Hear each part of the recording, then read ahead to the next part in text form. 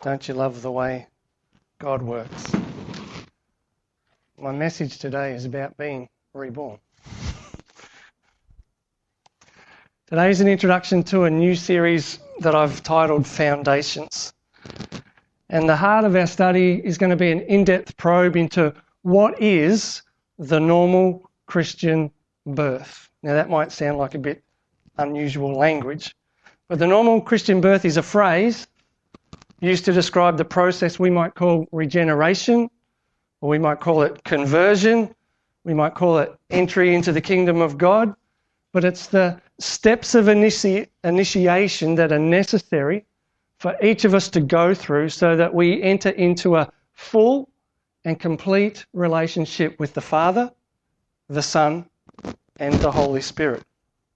I guess another simpler way we might introduce the topic is to ask, what do I have to do to be saved? Or what does it mean to be born again spiritually? Now you might think that that's a pretty simple question to answer.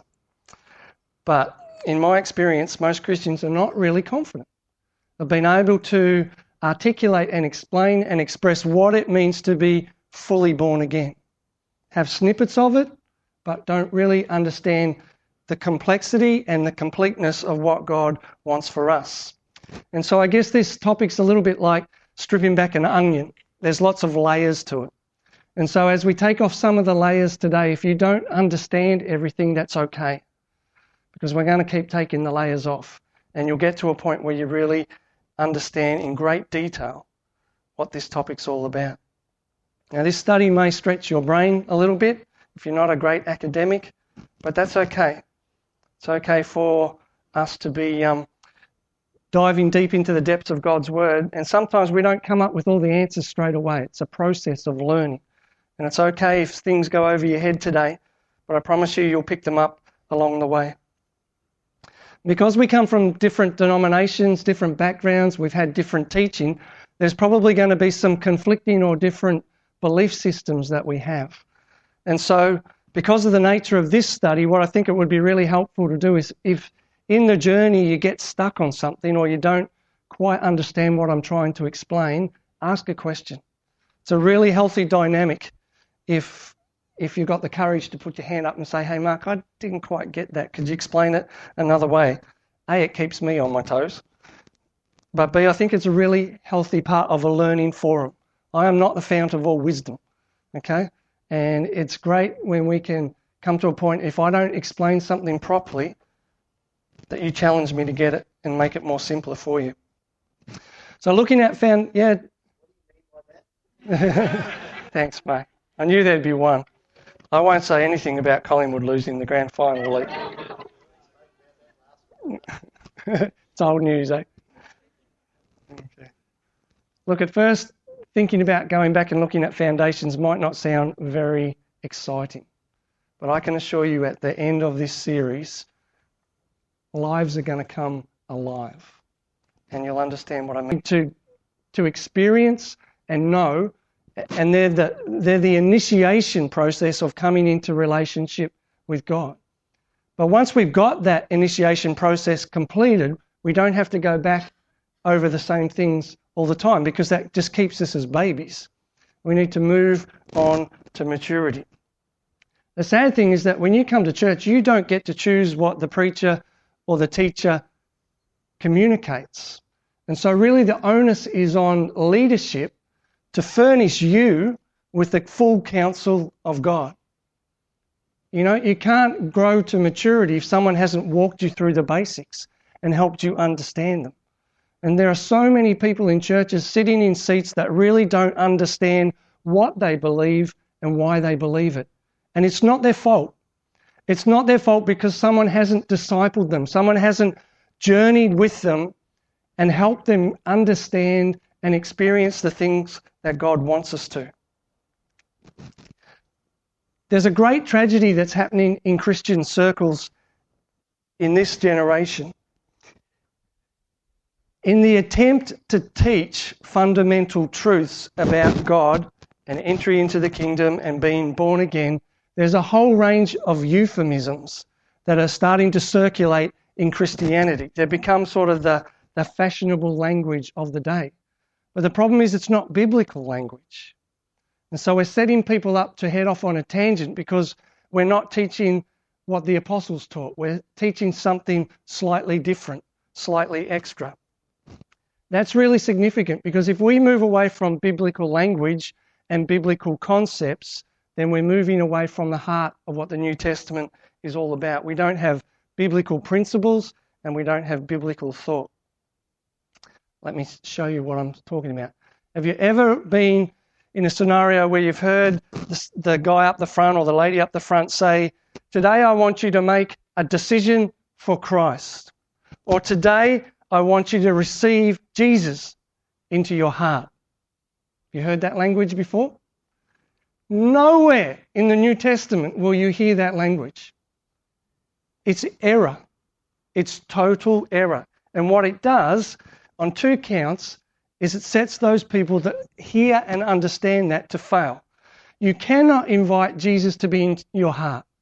He's the second person of the Trinity. He sits at the right hand of the Father. He has all authority and power. He's God and man together. He lives in a human body. He's at one place in one time. So to teach someone to invite Jesus into their life has nothing to do with what the Bible teaches us. The Bible teaches us to receive the Holy Spirit into our life. So if people understand that I'm inviting Jesus into their heart, it's the wrong theology. And it diminishes the role of the Holy Spirit. And so in the birthing process of bringing someone through to fullness in life in a relationship with God, they get stuck because they don't go right through to the fullness of what God wants. So this series intends to take us back to the heart, the basics of the New Testament, and make sure that we get the fundamentals really right. Now there was a Pharisee, a man named Nicodemus, who was a member of the Jewish ruling council. He came to Jesus at night and said, "Rabbi, we know that you're a teacher who's come from God, for no one could perform the signs you're doing if God were not with him." And Jesus said, "Truly I tell you, no one can see the kingdom of God unless they are born again." "Well, how can someone be born again when they're old?" Nicodemus said. "Surely they cannot enter a second time into their mother's womb to be born." And Jesus answered, "I tell you, no one can enter the kingdom of God unless they are born of water and of spirit. Flesh gives birth to flesh, but the Spirit gives birth to spirit.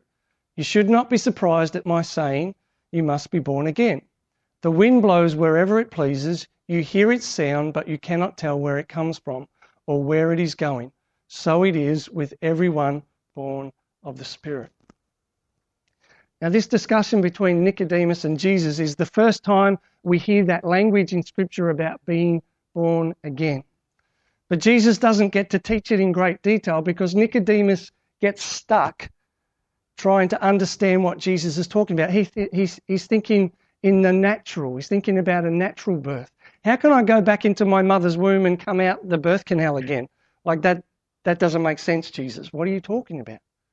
And Jesus is saying to him, no, you're not thinking about spiritual principles, you're thinking about natural principles. And so we get an inkling that Jesus is saying the only way into the kingdom of God is to be born again.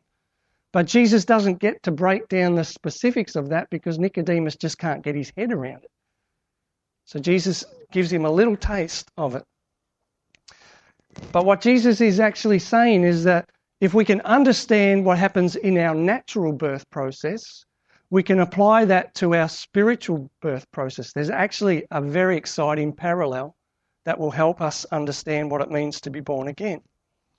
So in this study, we're going to use lots of terminology and lots of imagery related to birth because it's the same language and the same symbolism that Jesus used. It's the best way to help us understand how we transition or get initiated into the fullness of salvation. Now, we all know that birth affects life. Now, Claudia had her baby a couple of weeks ago and she was overdue, okay? And the doctors get worried when a baby's overdue. They don't want that time span to extend too much past the due date. And so what they do these days is they induce, because a protracted birth gets dangerous. If you look up the other end of the spectrum, a premature birth is really dangerous.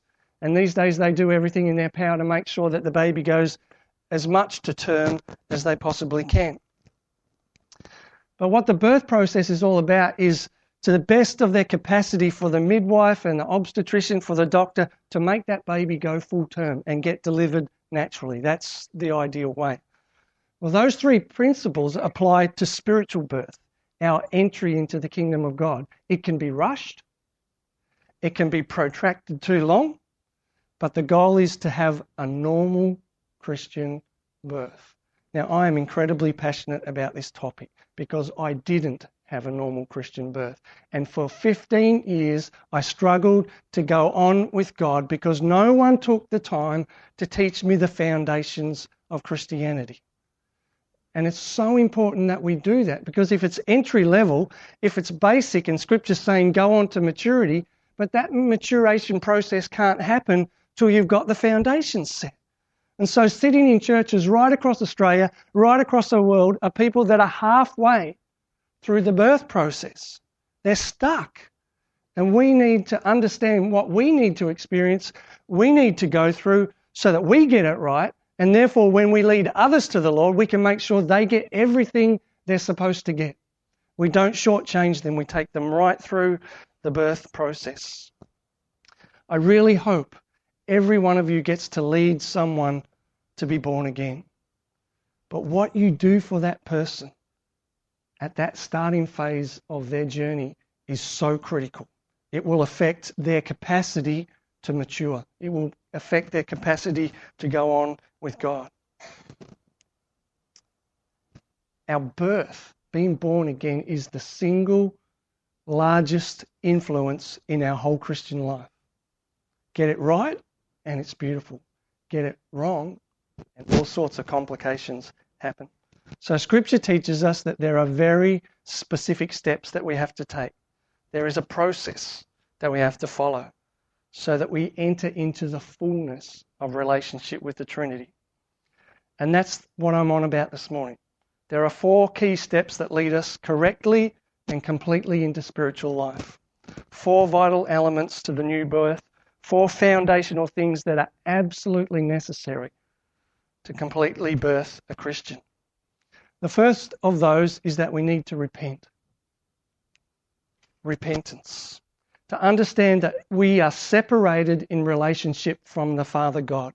We have no relationship with Him. We cannot because of sin.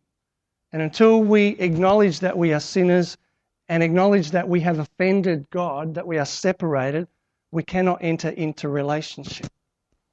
We have to remove the sin through confession and through denouncing and renouncing our old way of life, cutting that and moving on to a new way of life where we seek after righteousness and holiness. The second thing we need to do is believe in Jesus. But sometimes those two come the other way around, because we really need to have faith in Christ and understand who He is and what He did before you would bother to repent. Make sense? There would be no need to really repent unless you had an understanding of God. Now, in the Old Testament, people repented and got their relationship right with God. When John the Baptist came, he challenged people to repent. But Christian repentance is understanding that it's more than that. It's a process. We understand that Jesus was who He said He was. He was the Son of God who died on a cross for our sins, was buried, rose again. And what we do by faith, we appropriate what happened 2,000 years ago. Even though we weren't there, we didn't see it, we didn't witness it. We take a step of trust that Jesus did all that, and we appropriate that and we bring that into our lives. And so we exercise faith. And we come into a relationship with Jesus, the Son of God, the second person of the Trinity. And then we would most probably repent. That connects us with our Father. And those two things very much go together. We must repent, we must believe in Jesus, and then we must be baptized. Now here's where the problems often happen. The distance in time between relationship with Christ, repentance, and then baptism can be days, months, weeks, years. Okay? But the culmination of being birthed into the kingdom of God is to go through the whole process. We have to publicly identify that we have entered into the death and the resurrection of Jesus Christ. It's a spiritual bath where we wash away the past, and it's a spiritual experience. In a lot of churches, we've dumbed it down to be purely something that we do out of obedience, that it's not a spiritual experience, and I think that's wrong. It's a highly spiritual experience, and we should teach people to enter into baptism with an expectation that that's what it is. It's part of the process. And then the last part of the process is to receive the Holy Spirit. Now that's the part I missed out on. And so for 15 years, I struggled to mature. I fell backwards. I walked away from God because no one ever talked about the Spirit of God. No one ever taught me about the third person of the Trinity and how He was supposed to possess my life and empower me and enable me to actually live the Christian life. It was like trying to run on 3 cylinders in a 4-cylinder car. You can sort of chug along, but it's not ideal. And so all 4 things have to happen to bring us through into deep relationship with God.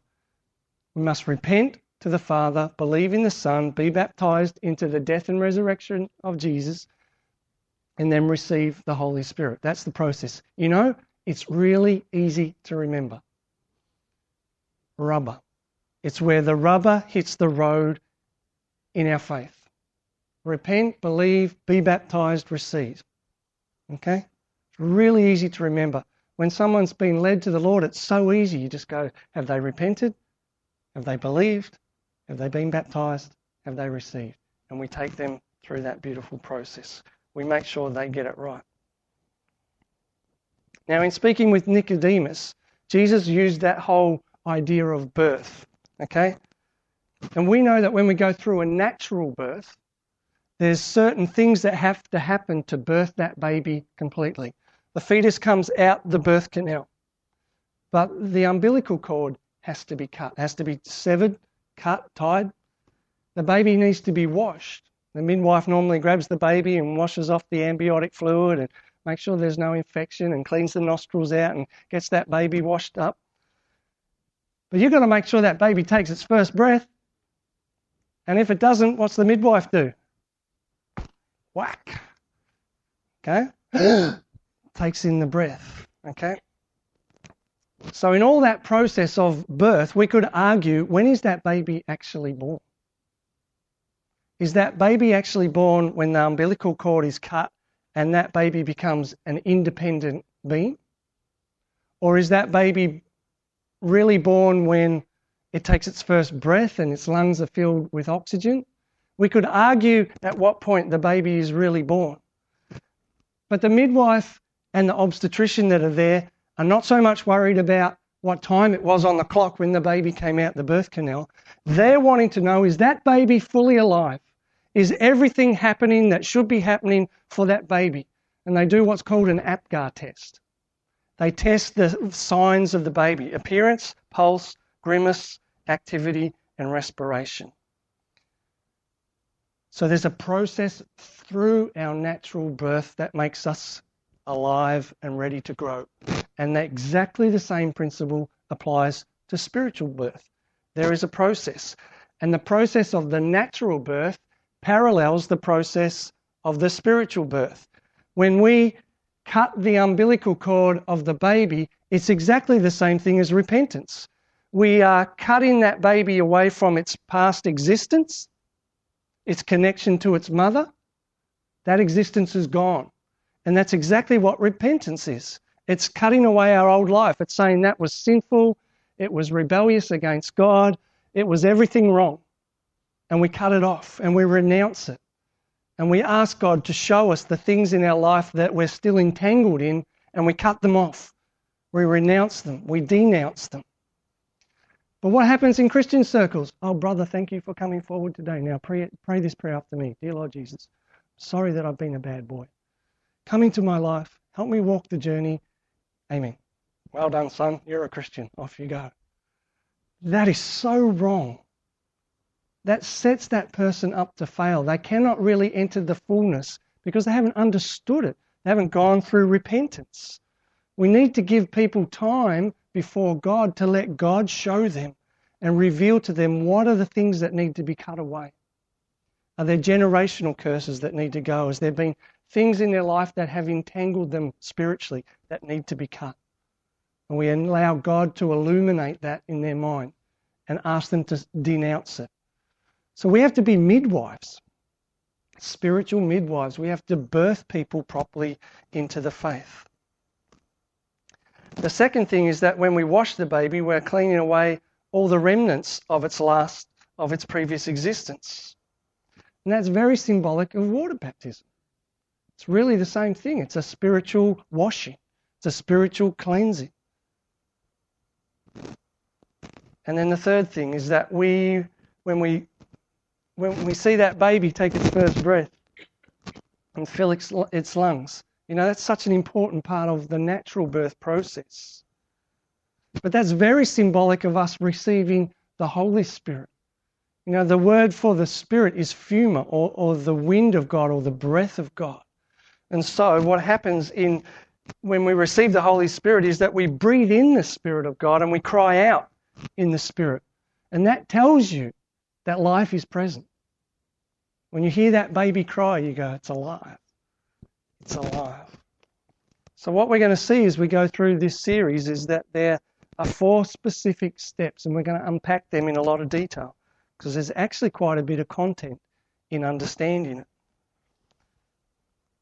The thing that we really need to do is ensure that in our own lives we've been through those 4 steps, that we've got everything that we're supposed to get.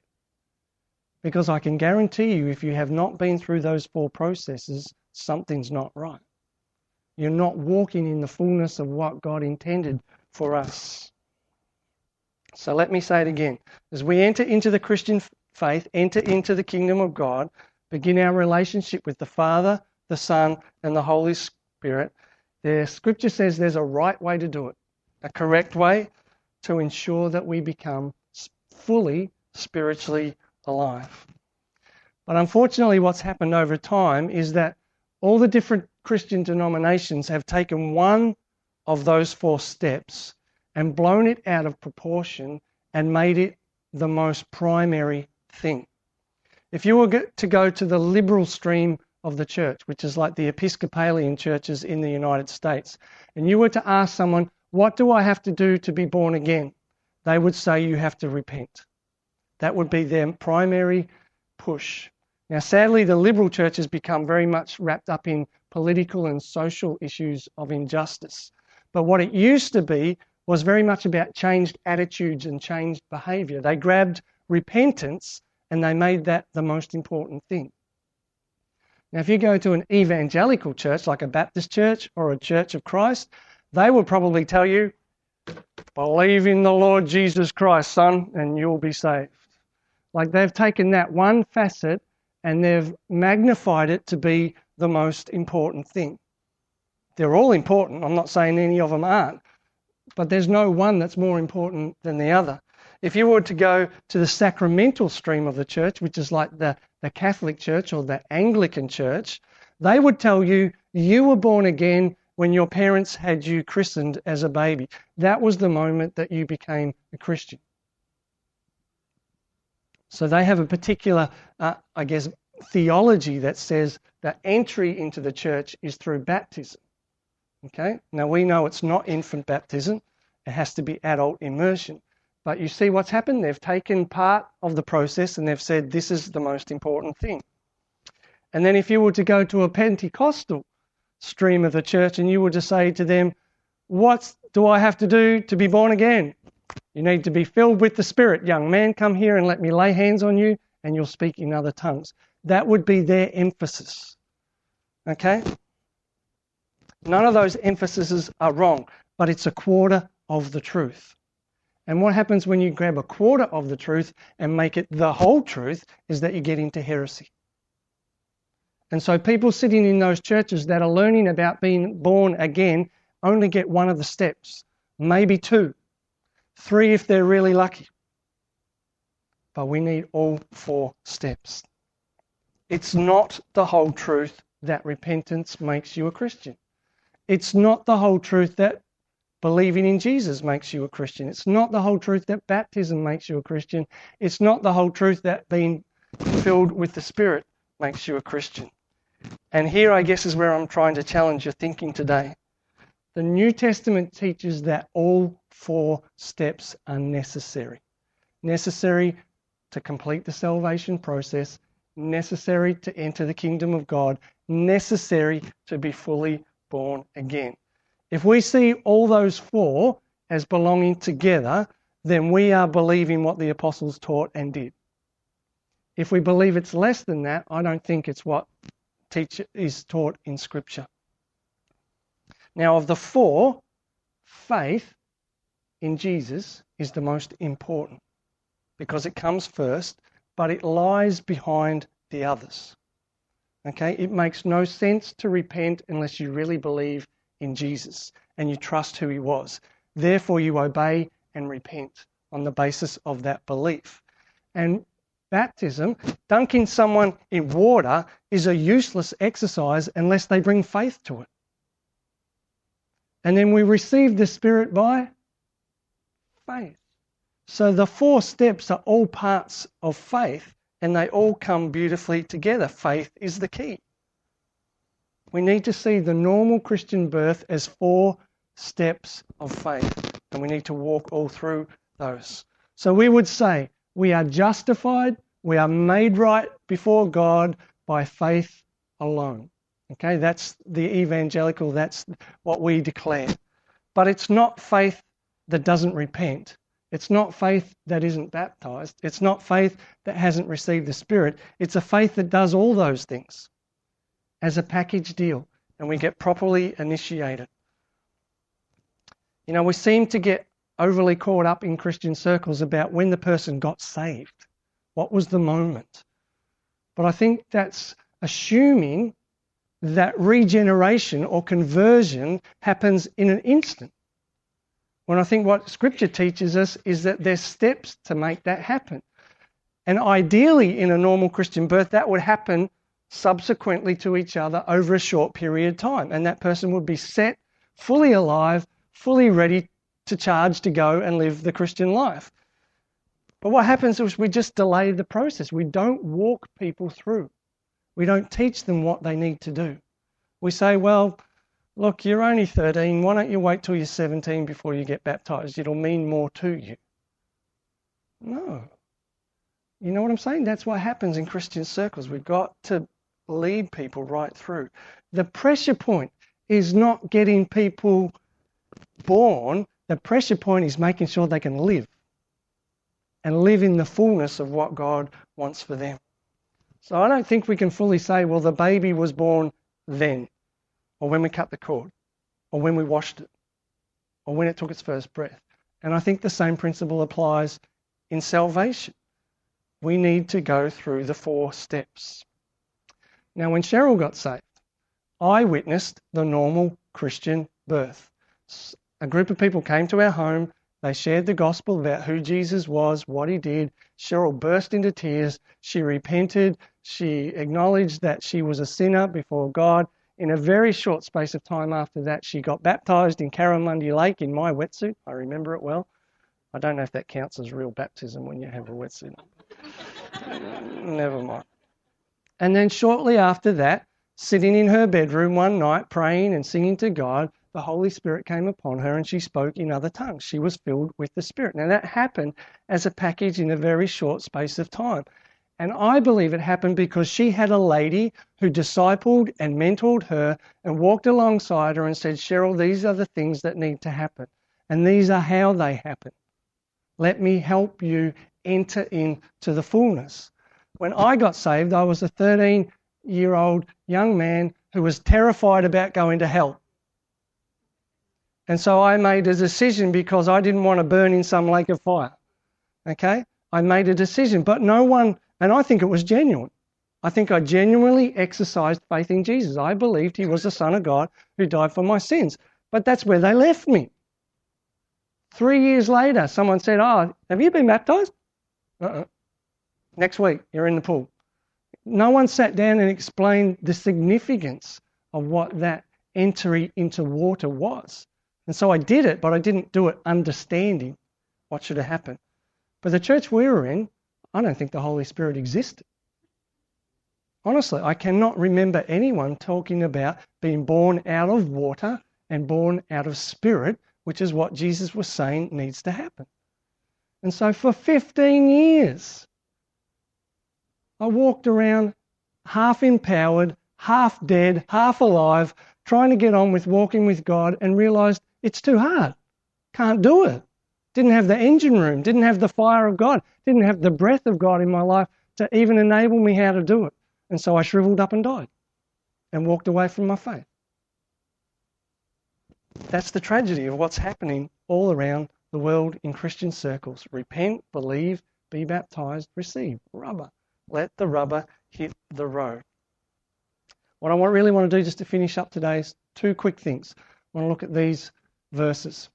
This is chapter 19 in Acts when Paul comes to Ephesus and he comes across a group of disciples. Okay?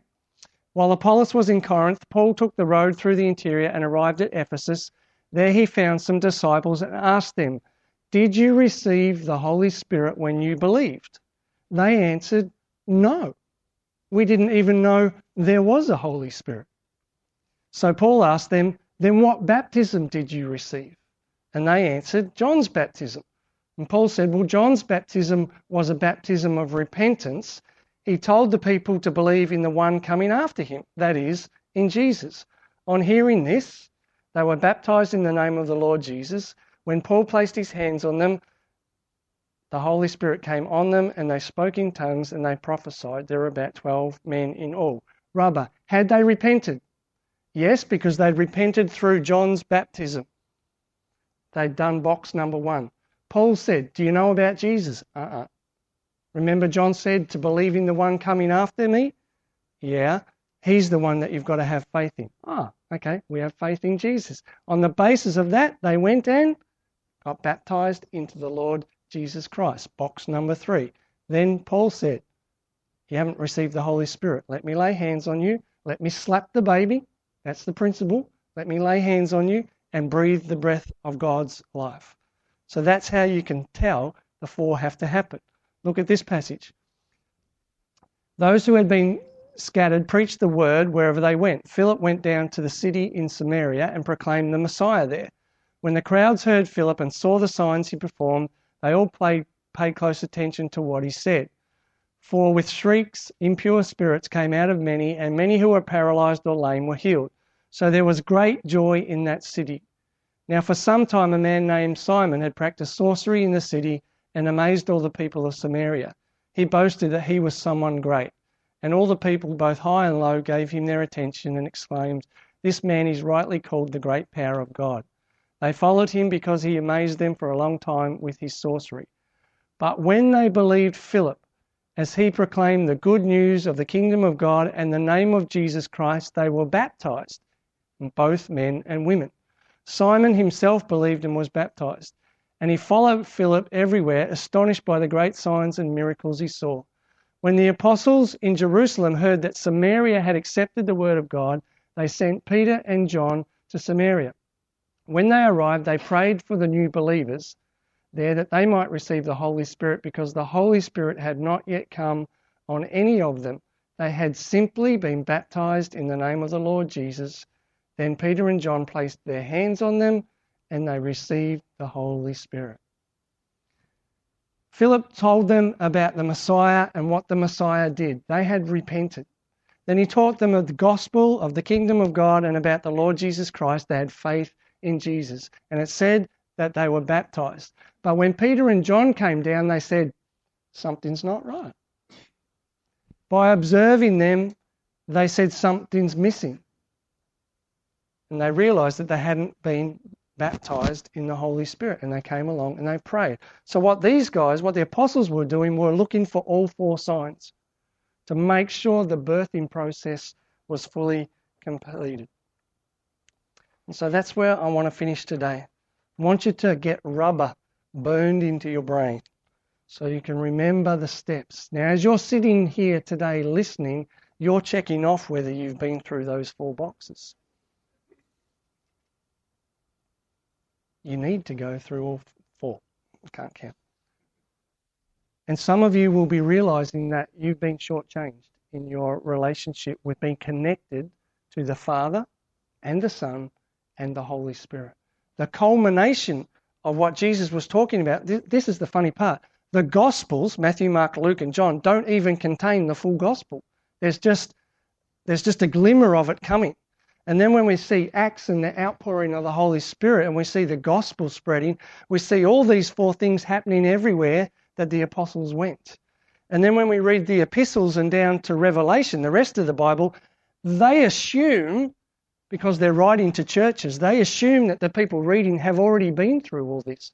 And that's why the writer of Hebrews is saying, we don't have to go over this all again, because it's entry-level initiation. And if we've been initiated properly, we can run with God. And if we haven't, we need to go back. You know what the greatest key in counselling is? When someone comes and says they have a struggle in their relationship with God or in life, take them back to rubber. I can guarantee you there's a connection to one of those 4 that hasn't happened properly. Maybe in the whole repentance thing, it just sort of got brushed over and they didn't really sever. Now, when I was a young person, I was very into heavy metal music. Heavily into it. Had manifestations in my bedroom of demonic things. I had to go back and sever what I had opened my life to. It wasn't just a plithy little prayer, God forgive me. I had to actually denounce the things that I was mixed up in. And then the cord was cut. And sometimes we need to go back and we need to allow God to show us this hasn't been dealt with. And so when we're birthing someone, don't rush it through. Allow the Holy Spirit to show them. Is there anything that God's showing you that you need to confess or ask forgiveness for? You'll be amazed what comes up. Oh, I think this, I think that. Great. Denounce it, confess it, move on. And so what we do is we cut that beautiful cord away and allow them to enter in. So do you hear what I'm saying today? Repent, believe, be baptized, receive. We're going to unpack those 4 over the next couple of weeks because I think it's really important that if we can get those basics right and ensure that they're right in our lives, that when we're a catalyst in leading people to Christ, we'll give them everything they need. We'll set them ready to fly and not waddle, to use Fred's illustration from last week. I waddled for 15 years. I don't want to see anyone waddle. I want to see you fly. Let's pray.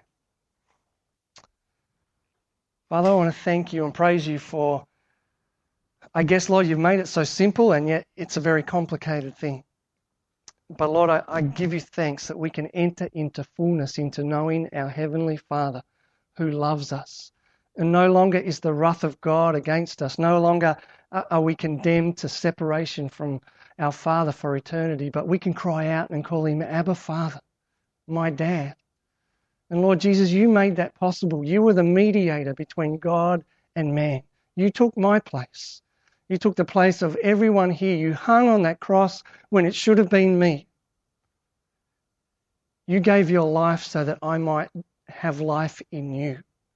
And Lord, I celebrate today that through faith, we can be identified in the death and the resurrection of Jesus, and we can enter into that new life, have the past washed away, and walk in intimacy with the Saviour, knowing the Lordship of Jesus Christ.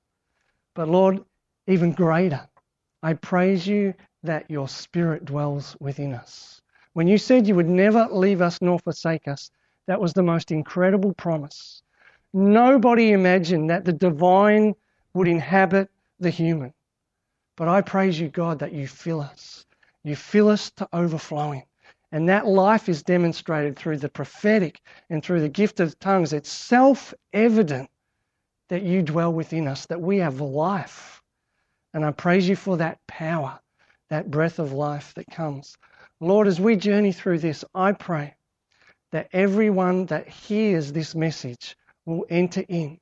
Lord, give them courage to go back if there's something not set right.